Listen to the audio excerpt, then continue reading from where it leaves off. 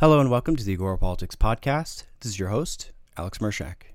Today I'm speaking with Victor Rivera. Victor is a clinical psychology graduate student at Pepperdine University.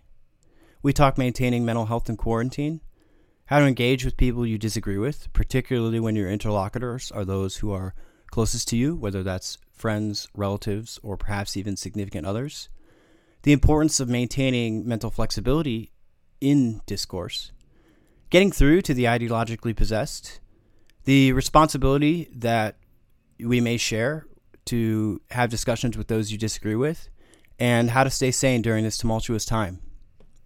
This is going to be a lighter episode than normal. Unfortunately, during the time of the recording, I was a little bit strained for time, and so I didn't get to talk to Victor quite as long or as in-depth as I would have liked to, but it was a great starter conversation, and I really wanted to get something out there on maintaining our mental health and the state of polarization in light of this crisis. So without further ado, I give you Victor Rivera. All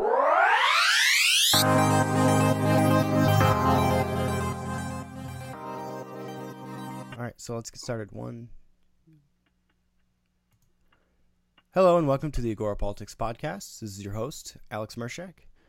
Today, we're doing a special episode given the extraneous circumstances that we all find ourselves in with the coronavirus sort of ravaging the entire world right now and everything shut down. And in the spirit of the primary aim of this podcast, which is reducing political polarization in general, one interesting intersection for both of those topics is just maintaining proper psychology, both in times of great crisis as well as in our political discourse and dealing with increasing polarization and trying to better understand one another. So I wanted to have someone on who could speak on this. I've got with me here my friend Victor Rivera. Victor, can you tell people who you are and introduce yourself a little bit? Hi, thanks for having me on.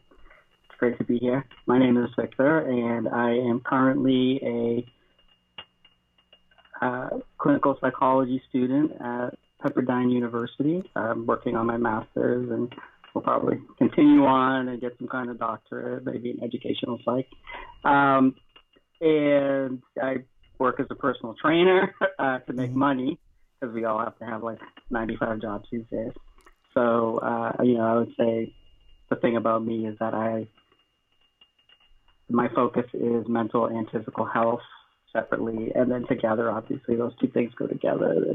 And those two things are very useful in this particular time, I would say. And then me from online.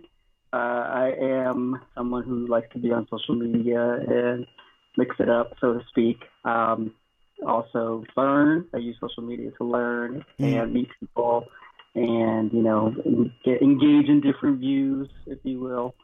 So that's a little bit about me. Great. Awesome. And so I actually really like that you're one thing that's interesting about your background is that you're working both with the body and the mind.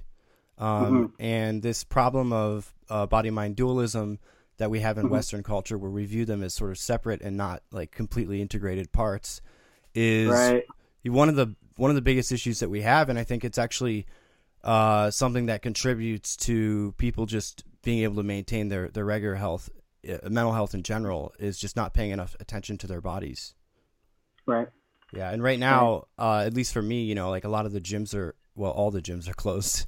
Yes. And, I know myself and many others are finding ourselves a little stir crazy just being stuck inside, and, maintaining a regular exercise of some kind, even if you have to do it indoors, is really, really important.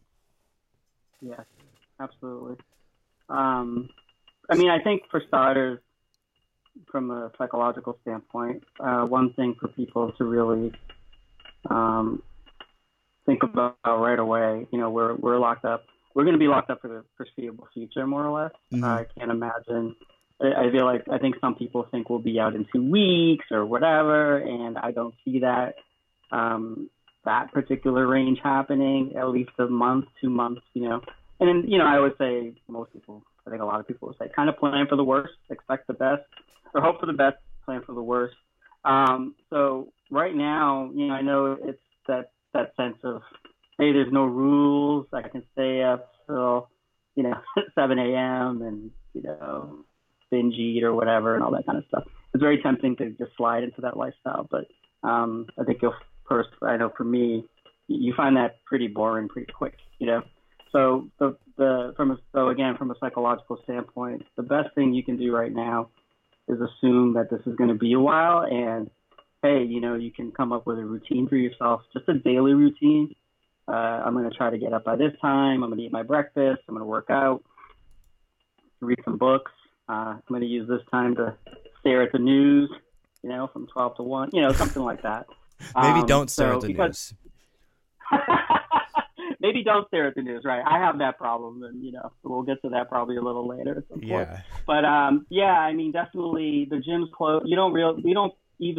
We probably can't fathom how much our lives have been upended, and but something like getting to the gym really, really is difficult for people who like to exercise. There's some specific equipment there. Of course, you can work out at home, but it's not the same. You're home, your couch is there, all that kind of stuff. So it can be very challenging. So that's why I think the more you think about your whole day being kind of a routine, the more likely you'll be to be able to exercise at home. So, yeah, I mean, certainly getting everyone back into maintaining a routine as normal as possible is a really big thing that you can do to keep balance. In terms of like how this crisis is being processed, just on a social level and on a national level, or I mean, really, it's on a global level that we're all doing this, especially on the internet. But do you think that the political climate has calmed down and everyone has managed to sort of coalesce around sort of a common enemy, or do you still see a lot of kind of petty bickering and infighting and just ridiculous antics in spite of this? Well, I mean, the first thing I'll say is for here in America, I believe President Trump's approval rating is at 50%. It's the highest it's been since, I think, the beginning of his term. So I think people are at least sort of glad there's a leader and coalescing in some sense that, hey, someone is up there doing something, whatever it is, whether you think it's good or bad or not great or whatever. There's someone there, there's people around him, all that kind of stuff. So I see a general move in that direction of simplifying things. Maybe people aren't so worried about everything he says, every tweet. They're more concerned with or agree with whatever his coronavirus takes are. So I think it's at least simplified in terms of what we're seeing. I think, most people are happy to see that a lot of this is, as much as it's a global phenomenon, it's definitely a local one. So people are, if they're not happy with how he's behaving or, policy-wise, they're at least able to turn themselves to the local reality of it. If you're in New York, you're probably not thinking about his latest tweet or something like that. At least I hope not. So I definitely see, as far as the virus goes, that there's less, drama, if you will. There's still petty stuff, though. I know there's a lot of people. There are some people who are worried about him saying the Chinese virus, and don't call it that, and all that stuff. And I feel like that's a smaller amount of people than usual. I felt like, we live online pretty much. So it seemed like everyone had an opinion one way or another on things like Trump has done, or the right, or something, or the left. Whereas I think it's a smaller portion worried about, say, the name of the virus. It's just kind of like, there's just too many deaths happening too fast. Yeah. For people to wade those quote unquote petty battles. So I think a little bit, like this kind of conversation is a lot easier to happen now than, say, like when the Covington kids or those stories were going around, where we're all just kind of like agitated at stupid news, Yeah. This time, I think, at least makes things more serious. So Well, so yes and no, I guess, is the fast answer. One of the interesting dynamics that I saw in the beginning of this, and I'm still seeing it a little bit, is this sort of just predictable behavior of everyone taking whatever their prior belief structure was before this crisis happened, and then interpreting the crisis in such a way to support whatever their primary belief was, right? So if you're a socialist, this is exactly why we need socialism. If you're a libertarian, this is exactly why we need government to get out of the way. If you're a communist, this is exactly why China's system is better, and it just goes on and on and on. And everyone can play this game. And I am seeing some people play that game a little bit. I'm certainly seeing people who are still angry at the slow response, in the initial denial from the Trump administration. And I'm seeing from the other side people saying, well, look, Trump tried to close the borders down in January and people, didn't want him to do that, blah, blah, blah, blah, blah. True. So I'm still seeing people sort of fighting over table scraps in a way. Absolutely. But I do think there is a general sentiment that people understand that this problem is so much bigger than all of us right now, that if we're getting distracted by focusing on trivial and frankly just trivial stuff and things that we can figure out after this is handled, then we're actually harming each other. Yeah, I mean, my main hope is that people are able to see that this thing is attacking all systems. If you look at like Italy's system, more socialized, blah blah blah, they're obviously getting hammered. If you look at South Korea, a lot of people are saying, "Wow, look at South Korea's response." But I mean, they're still seeing a high level of percentage of deaths. It's just mitigated. It's, I don't know, whatever. It's kind of like 1.5%. And if you do the math here in America, that's still going to be big numbers. You have China, who was slow out of the gate. I hope people see that, and I am as critical of Trump as they get, but I also feel like it's very hard to know what to do with this kind of thing. It's a very strange situation to be in. It's a virus. It's amorphous. It's the deaths, even though it's highly contagious, we weren't seeing the deaths right away. So I hope people see that they should drop their priors at least a little bit and not assume one particular type of government would have stopped this. So I think it's more of a containment issue. You can argue about that. Yeah. Definitely. But I think there's still people who believe we could have numbers like 0 if only we acted really fast or something like that. And had the right Communist Party in place. And I don't believe that. The other angle that I'm seeing on this is people are making it a dichotomy between protecting health and protecting the functioning of the economy. And it's not either or, it's both and. Yes. Absolutely. And in terms of the coming economic hardship that this is going to ensue, I think that's going to be hard on a lot of people as well. And that certainly isn't any kind of economic hardship, whether it's caused by a pandemic or a crash in the financial system, is always going to generally increase the amount of political problems in a country. So I'm a little bit worried about that. I'm not sure what your take is on the economic impacts. I mean, I know that's not really your area, but I mean, well, I would always say my area is mental health. So people dealing with unemployment or lack of structure, things like that. Yeah, I mean, there's a field that, I actually took a course on it last quarter, but there's a field called industrial and organizational psychology. Basically, it's a huge field, but one, specifically here, it's the psychology of having a job, right? And, human relations and all that good stuff. And if you ask people, would you still work when you're retired? I think the number is over 70%.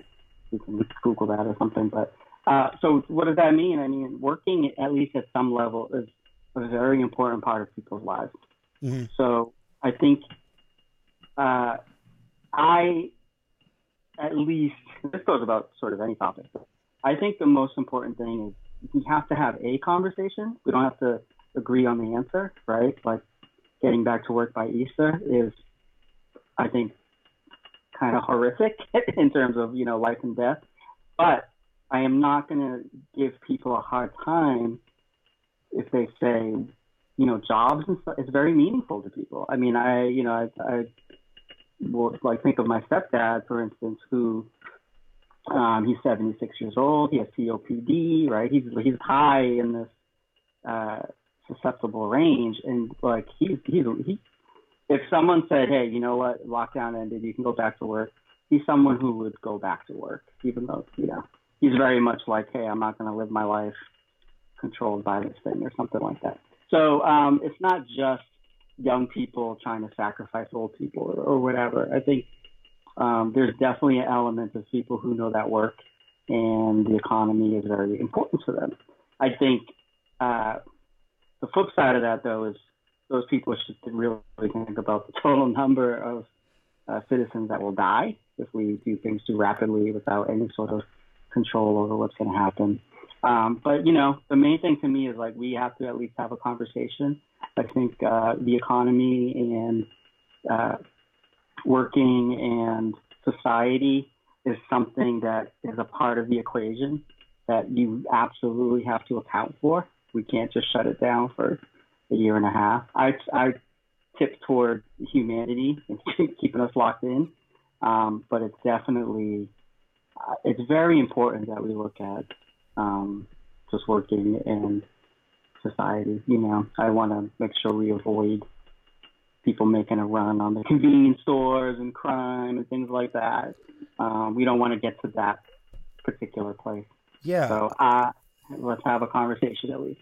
It does make you acutely aware of the thin layer of social structure that sort of keeps everything running and how fragile that really is. The supply chains and just being able to normally function and getting, like you said, we're at a point where we just don't want this to overwhelm the system so heavily that we end up in a chaotic situation. Absolutely. Well, I was just saying, in terms of like keeping the peace, though, keeping calm. Yeah. What are some things that we can do to have better conversations when we politically disagree? Because you and I know just from our interactions online, we don't agree on everything. We certainly have different viewpoints, and we're not exactly the most always the most polite about it. In terms of telling you what we think. So we managed to nevertheless still have friendly relations. So what do you think we could do to have better conversations with each other? How important is it to try to talk to people with different views? Do you talk to people with views that you detest? How do you draw the line? What do you do with radicals? I want to get into all those. Radical.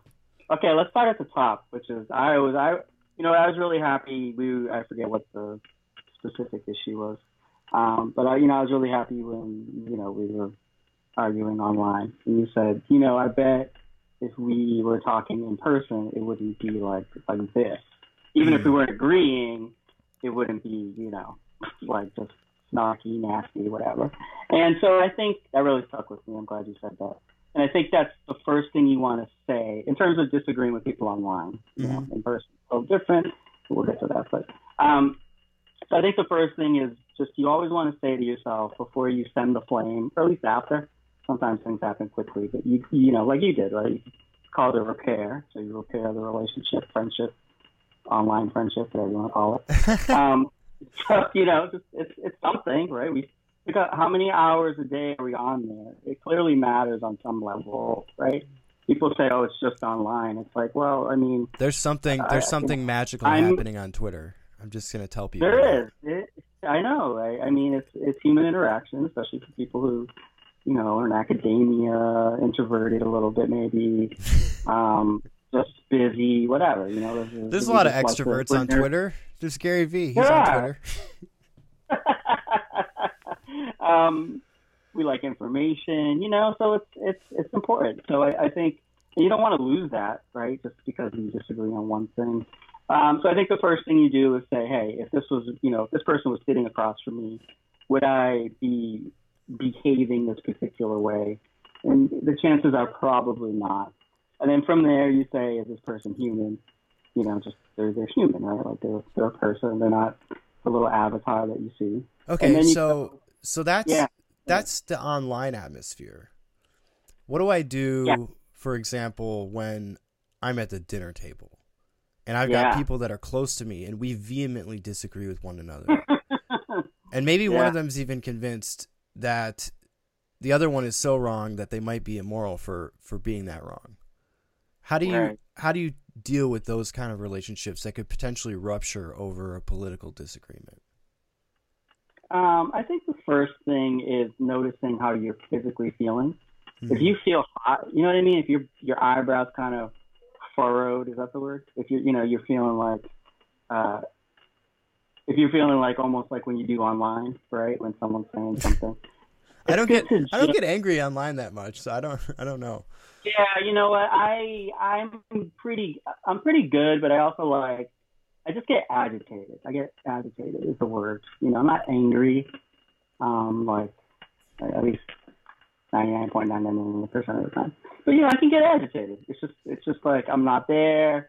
I like to be right. I hate being wrong. So I just you're just mindlessly on Twitter after having a really bad day, and then you're just looking to lash out. You know what? That's another thing. So if you're saying, I think there's a few things you can do, right? This person, it's a dinner table, it's family, it's a close friend, all the above. The first thing you might say is, what kind of day am I having, mm-hmm. first of all? Because if I'm having a bad day and then this person's like,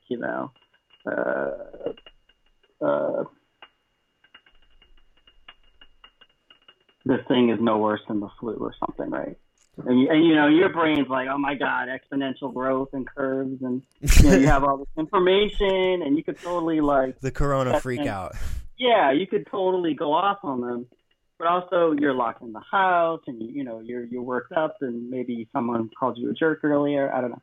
So at least go through a system of checkdowns before getting into it, which is what is my goal here? Right? Is my goal to unleash my anger and make my ego feel better, or is my goal to have a conversation, a two-way conversation where I get information from this person? I think it's always good to ask questions. Why do you think it's not as bad as the flu? Why do you think it's not as bad as the flu, right? Something like that. And then from there, you say, well, here's what I've been reading, and a lot of the evidence shows that while the numbers are not as much as the flu now, we're talking things are going to double, triple down the road. This is what I'm seeing. And then kind of leave it at that. I have the 5-minute rule, or whatever you want to call it, which is if you can't say it in under 5 minutes, don't say it, because that's just, most people aren't going to listen to you if you're just teeing off on them at dinner for and it's probably less than that, but I think you can get your point. I'm a big believer in planting seeds. A lot of people think I have to change this person's mind in real time, and that's where a lot of the frustration arises. So I'm more of a planting seeds kind of person, typically. Except when I'm online, I get really worked up. But, I had a friend find me on Facebook, and I hadn't seen him since, say, high school, pretty sure. And he messaged me, hey, man, hope everything's good. What's really crazy, it annoyed me at the time, but the things you said in high school really make sense now. I was always kind of a debater type person. But what? Because of that, you should be thinking like that. So even though this person's in front of you right now at the dinner table, just think, what? Maybe they're not listening to me in this moment, but the next time they read a story, there's a little bit of doubt in what they're reading, right? Whatever the material is, or they question it. And they're like, yeah, you know what? I guess you were right. I don't know. But when you add all those layers of emotion onto it, just people go the other way, right? Unfortunately, that's the way the human mind works. So when you are sort of making it a moral thing, even though their facts are wrong, you're kind of like, what are you, an idiot? What's wrong with you? Do you even care about people? I don't know. You might say some stuff like that. Not you. But some people might start getting into that type of thing. So when they're across from you, just try to remember to ask and try to learn from them and then share what you got, kind of move on to the next thing. Yeah, and there's also the possibility that you could be wrong about something. That's a big thing. I'm really glad you said that because you might be wrong. I mean, that's what's you should doubt yourself a little bit, and I think that's part of the problem where people just can't admit that. Like, just if this person in front of you is not admitting that they might be wrong, chances are you're doing the same thing. So you should at least have a little bit of healthy skepticism in terms of what you think is going on. Yeah, there's also one of the other issues, I think, is that people will identify with their belief systems, right? Yeah. So obviously we all get defensive when our beliefs are challenged because if they're making us doubt our beliefs, then they're creating more uncertainty about the world, and that's anxiety provoking. But we can always get to a point where our beliefs are going to change. I mean, I've experienced multiple changes in my belief systems, politically, religiously, spiritually, in all kinds of ways. And I haven't even been, alive very long, or really picked up too many. And one of the things that's interesting about this podcast is that we are explicitly non-ideological, and so we're committed to a method. And insofar as our method of sense making or our method of inquiry is what we follow, then that could be said to be our belief system. But we're not trapped in a particular ideology. And the reason for that is that, just for me personally, once you label yourself, oh, I'm a this, I'm a that, I belong in this camp or camp XYZ, well, now you have an anchor that your entire belief structure can reinforce around, and it makes you less flexible, and it gives you more blind spots. And now you're committed to a thing that isn't you, right? Like whatever that thing is, whether it's, the Democratic Party or, defeating Trump in the next election or like whatever, or, libertarianism, whatever your political objective is something separate than you are, right? It's some kind of meme or organization. It's not you. Yes. Yes. Absolutely. So what do you think about people that are ideologues or trapped in an extreme political persuasion? I mean, we don't consider that a category of mental illness, but so you're allowed you're allowed to be a perfectly sane person and have politically extreme views. But it certainly can make you difficult to talk to. On the other hand, I know people who are really far on the left or really far on the right who are actually perfectly capable of having a cordial conversation with someone. So do you think it's more the belief structure that someone has, or do you think it's their particular temperament that makes them more or less difficult to have a productive dialogue with? Yeah, I mean, the thing that comes to my mind is this is just kind of guessing. I think it's more the case of a temperament thing. Mm-hmm. For instance, for me, I mean, if I'm looking at it from a clinical psychology standpoint, when you're doing therapy and you're investigating mental illness and treatments and all that, and working with people, you want to have a theoretical orientation at least a little bit, because when someone shows up across from you and they just, oh my God, my day and my husband and my kids and my job and all that kind of stuff, it can be really overwhelming. When a lot of information comes flying at you. So you want to have an underlying theoretical orientation so that when you're processing this information, you're able to do so in a way that you can collect all of it and kind of, boil it down to a little bit of a chunk and work with this person, and then have the flexibility to use other orientations based on their particular problem. Like some orientations are better for just anxiety symptoms, for instance.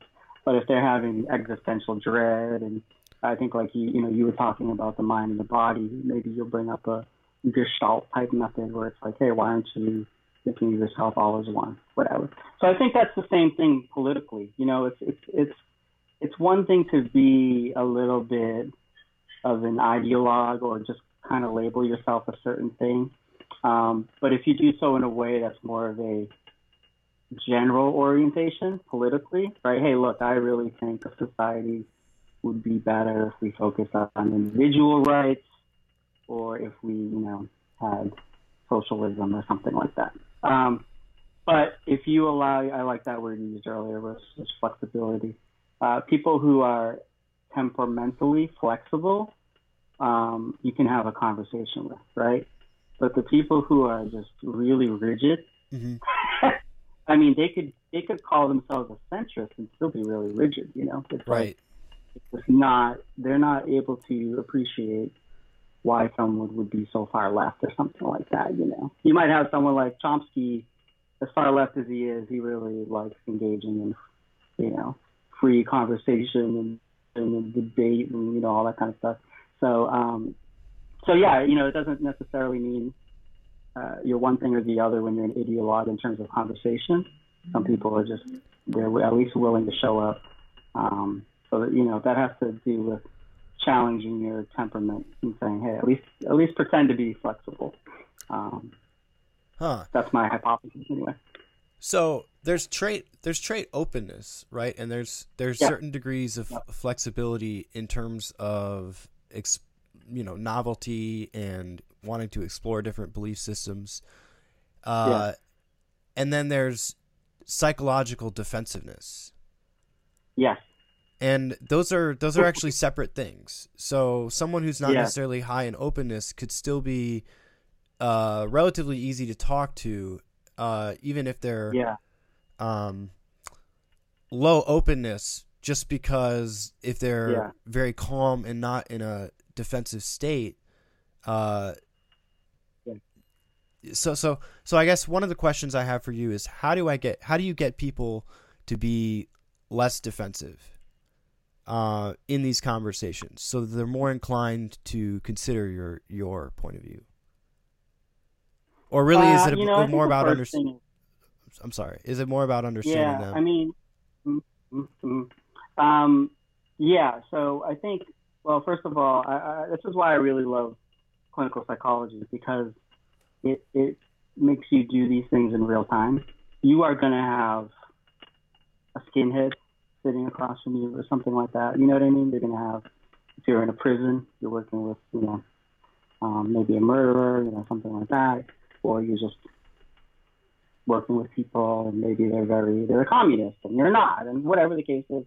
And I think, you at least, no one says you have to work with everybody, but when someone's across from you, the first thing you do is you accept their humanity. And I think when you accept their humanity and when you show them that they're heard, agree or disagree, but when they're heard, you'll see, ideally, less of those defense mechanisms. One major thing I think people should always try to do, even if you're worked up, is model good behavior, right? So you have to kind of say, what if I was on the other side? How would I want someone to behave? Or if my child were watching me, and this person, said some crazy view, whatever the case is, then I said, well, I don't agree with that, but I know that we both agree on freedom of speech, or So the more you accept their humanity and try to find things that you agree on, the more you can bring those walls down. Kind of create some space between the particular thing that you disagree on, and just try to imagine that there's probably a lot, the things that you disagree on, and try to imagine there's a lot that you do agree on. So that's the first couple of things you could do in a situation like that, to try to bring down those, defense mechanisms and cognitive biases, where they're identifying with their belief more than just seeing it as just an idea. And then from there, I think the more you ask people questions and try to learn about them, the more you can then try to see where there's space for discussion, disagreement. Because a lot of people are just not ready for that, right? They're not. They haven't been challenged in their whole life. You know, a lot of people just walk around and say stuff. I'm sure you've noticed that. And, you know, we look online, we're like, what the hell? Look at this. No, it's 2%, not 3%. You know, we're pedantic about every little, you know, study or something like that. And not a lot of people are ready for that. So you just kind of have to see where people are at and work with them and understand their humanity. And I think you'll be able to bring those walls down. And your own, right? I think it's a way of settling yourself so that you're open to discussion.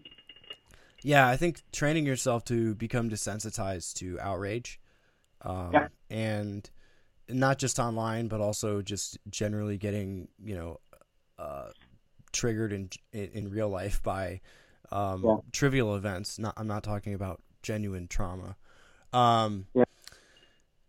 Is something that is just part of, I guess, mental hygiene, really. I view it like meditating or getting regular exercise or anything else. Like, I have a responsibility to curate my, especially my digital media diet, but also my social life, so that I'm not doing things that are just feeding these negative emotions, right? Yeah. I haven't read it in a while, but I really love I forget his name, Mark Madsen. I forget his last name. He wrote The Subtle Art of Not Giving a Fuck. Oh, okay. And I love, there's a lot of good ideas in there. They tend to be stoic ideas. But I really love the general idea that you only have so many fucks to give, as he puts it, eloquently. So that's a great way to address your day, which is like, hey, you know, here's how much I should be consuming. And if I consume more than this, then, you know, my workouts stink. My relationships with the family, people in my life stink. You know, right? If you're angry online for 12 hours a day, then, you know, chances are you're not spending enough time with your family, you know, et cetera, et cetera. And I like what you said there, which is thinking about what you're trying to feed, which is you want to at least, well, they call it the PNP sandwich when you're talking to people, you know, give them some positive feedback, a little bit of negative, and then positive. So just think about that for yourself, which is, you know, how much positive am I putting into my day? There's always going to be crap, you know, feeding the bad news, you know, stuff like that.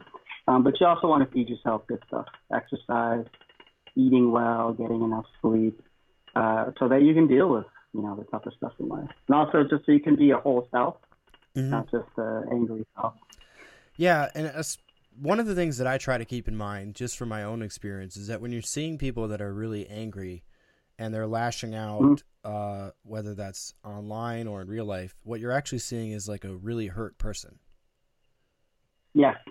Like that person is hurt right now. And absolutely. And that's why they're reacting in that way. And so when you take that perspective, it's a lot easier for you to not respond, for you to not take on that frame, but also to empathize with them. At least for me, I remember, you know, periods earlier in my life when I was more angry or more, I guess, disgruntled generally in terms of my interactions. And that's just because I was in a bad place, you know, and people, you know, fall down from time to time, and it takes them some time to get back up. And so with all of that in mind, we're trying to move past ideology. We're trying to incorporate new ways of thinking about solving problems. On this show, we're dedicated to one-on-one dialogue. Do you think you have a responsibility to reach out to people that disagree with you, or do you think it's perfectly fine to sort of stay in your lane and avoid confrontational conversations? What's your take on that? Yeah. That might just be a temperamental thing based on how combative you are, but you know what? One thing you should always try to do is be true to yourself. So if there's something that's really important to you, and someone you disagree with is saying something, doing something, and you'd like to say something back, I would say try to have a discussion, or at least make your point and move on. We talked about the ways you can do that, but definitely, I'm not confrontation is a very strong word. So if you can minimize that, it's hard to be confrontational. I'd say the first thing is don't feel like you have to be perfect at it. It's like I said earlier, which is it's about planting seeds. So even if you're kind of like, why would you say that or something, and you run off, I don't know. If you feel like it's important to you to kind of say something, that's good. There's a lot of people temperamentally who just say, I just want to go about my day, and I don't want to, have all these debates. I don't want to talk about politics at the dinner table. I would encourage those people to at least say that they don't want to talk about politics, so that they're having some kind of a discussion, so that you at least you're just knowing something about them, because who knows, maybe you'll change your mind. I don't know. So I think it's definitely important to reach out and talk to people that you disagree with. I like learning. I mean, if you are any way interested in learning about yourself and just learning new information, that's one reason to talk to people you disagree with, because you're getting a new viewpoint, and you're getting new information, which is tough at first, but always exciting down the road. And then the other thing is learning how to communicate. We're humans. We are both, all we do is communicate, and all we do is suck at it. So the Really? more you're willing to go, suck is maybe a strong word, but when it comes to like, hey, communicating emotions and disagreements and what you want, and well, we're still evolving apes. Yeah, I mean it's changed so much. I mean, look at this. This is way different than anything we've ever done historically, right? We're talking over the computer and sort of listening to cues come through the headphones, stuff like that. So we're constantly evolving, and then so you have to try to evolve with that, right? We've gone way beyond, rationing bananas or something like that. We're rationing toilet paper. So really, we haven't gone that far if you think about it. It all comes down to wiping your butt. But that's actually literally true, right? What do we do in these crazy scenarios? And clearly, you do have to have a discussion with people who disagree with you. Something like, hey, you shouldn't buy all that toilet paper. Other people need it. So it's really unavoidable, I think, to never have those kind of difficult conversations. So you should actively sort of pursue them, so that when it's really, really important, like now, you're more comfortable with it. Yeah, and right now is an interesting time because we're actually almost more removed from our natural environment than I think we've ever been. And that we're all stuck on quarantine. We can't have normal social interactions. We can't gather. We can't. Many of us can't eat together, depending on how many people you live with. I'm lucky that I live in a house with some other people, so it's not just me here. But a lot of us are really isolated, and even we're making do communicating online like we are right now. And all my classes are online. All my work is online right now. But it's certainly nothing like normal social interaction. This is like, people are calling it like wartime. I view it more like Ice Age time. I'm imagining all of us sort of just staying in our caves all winter and waiting the storm out.